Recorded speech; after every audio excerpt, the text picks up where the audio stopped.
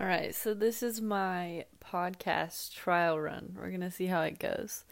I go to a ton of weird bars. That's like a new favorite hobby of mine is finding the weirdest, most like underground bars I can find because that's normally where you'll find like the really cool people, generally. Um, and I've been to so many of these bars and I've met some of the coolest people in my whole life and heard their stories and just been like, whoa, like what the fuck did I just hear? So that was kind of my whole idea behind starting a podcast or trying to start a podcast because I hear these stories and they're just the coolest thing ever and I want to have a way to remember them but also a way to share them. So I met a guy last night and it literally blew my whole world. I started like crying. It was bad. So yeah, my idea behind starting this podcast was to share some of my favorite, craziest nights ever, how they went down, who I met, and what I learned. Because just like, that's what I'm all about, is learning new things. That's why I love listening to other people's podcasts, like hearing their stories and learning all kinds of new information that I may never need. But it happens. So, last night I was at this bar. It's called Mom's Basement. The whole thing is set up like you're in somebody's mom's basement from like the 70s and it's pretty funky. There's pictures of these moms and some really hot milfs like all over the walls and it's pretty fun. They were doing karaoke and I was very close to getting up there and singing, but they unfortunately closed it down. But so I went outside a few times. There was like a little patio off to the side and I would like bump into people accidentally because I'm a klutz. And I was talking to this one guy. We were just chatting, talking about life. We had a few things in common with our jobs and stuff. And this blind guy walks by, like completely blind, like has a cane and everything. Well, I was pretty drunk at the time. And so I kind of caught myself. They were joking about something, and I almost said, like, nice pull. Because, like, that's just what you do. You just, like, compliment people, right? Well, the guy I was talking to looked at me with like the most do not do it dumbass like look. So I saved myself on that one. And then the guy that was sitting next to the blind guy was like he's blind. Like, do you get that? And I got it.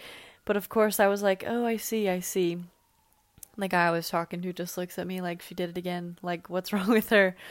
But the story goes on that I'm talking to that first guy and the blind guy is standing behind me and I accidentally like back up into him a little bit and I turn around and I'm like, oh my god, I'm so sorry, because like you bump into a blind guy, like those are some serious hell points, right?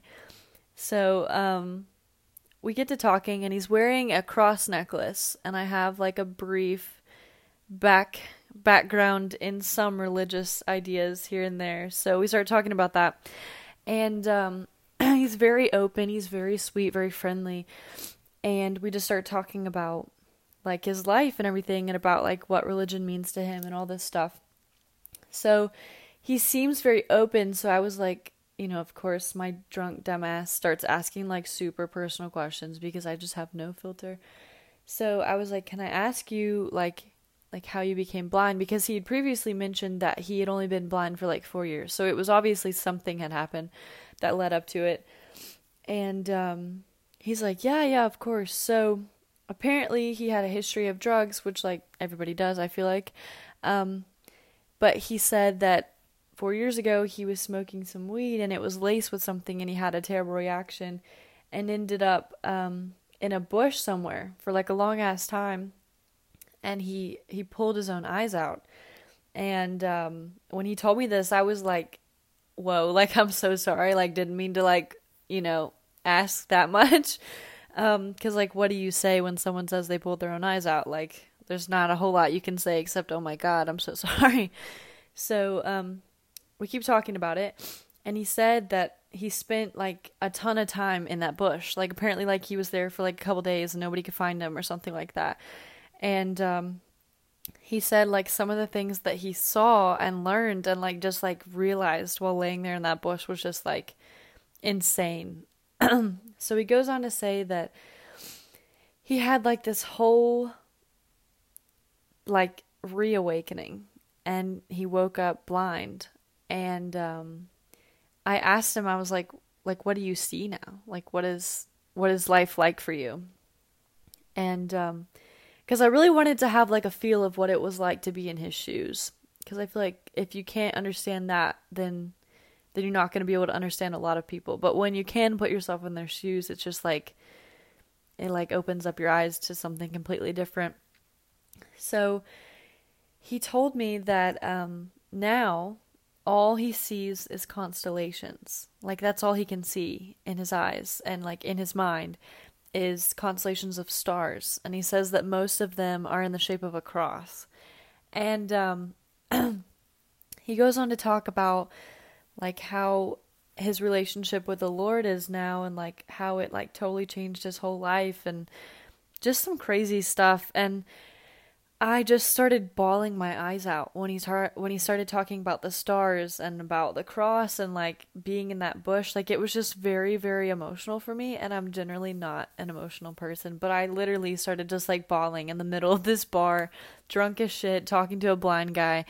And he like grabbed my arm, and he was wearing all these bracelets that are like little motivational rubber bracelets that he like gives out apparently, but he like grabs my arm and he can like hear me crying, and he's like just like laughing, and we're talking, and he puts this bracelet on my arm and he's like, I want you to have this. Like I try to give these out as much as possible and share my story with people, but like I really want you to have this. So I'm just sitting there, a drunken, crying, ugly crying mess. And he just goes on to tell me about his life. And I asked him, I was like, if you don't mind me asking, like, if you could go back and change it, like, would you? Would you change your life? And he told me no. He was like, no, of course not. Like, I love my life now. I have such a genuine appreciation for it. And it's just so different. And, like, the way he talked about life after blinding himself 4 years ago just blew my whole world to pieces, because I don't know, it was just the coolest thing ever to hear somebody talk so positively about something that a lot of people would consider like detrimental. So he told me about that, and just hearing how religion works for someone else always makes me emotional, because I wanted it to work for myself for so long, and as of now I just don't have peace with it. But I've always wanted that. I've always like kind of craved that peacefulness that I feel like a lot of people I see that live with religion have. So that was always kind of like, every time I hear somebody talk about it, I get emotional. But yeah, so we continued to talk, and he told me about how he's got a fiance, he's about to get a new job, and just like some crazy and good things, and just the way this man went about his time, and so positive and so like inviting. I feel like inviting is a great word to describe him. But yeah, one of the craziest things that's ever happened to me. And I hope to have more experiences. And I told him, I was like, I hope I bump into you again. But yeah, that's just one of my many bar crawl stories. And I just wanted to document it and share it because I just thought that guy was the coolest. And I still have his bracelet, and yeah. So thanks for listening, and if you have crazy stories like this, I would love to hear them. Please share them with me.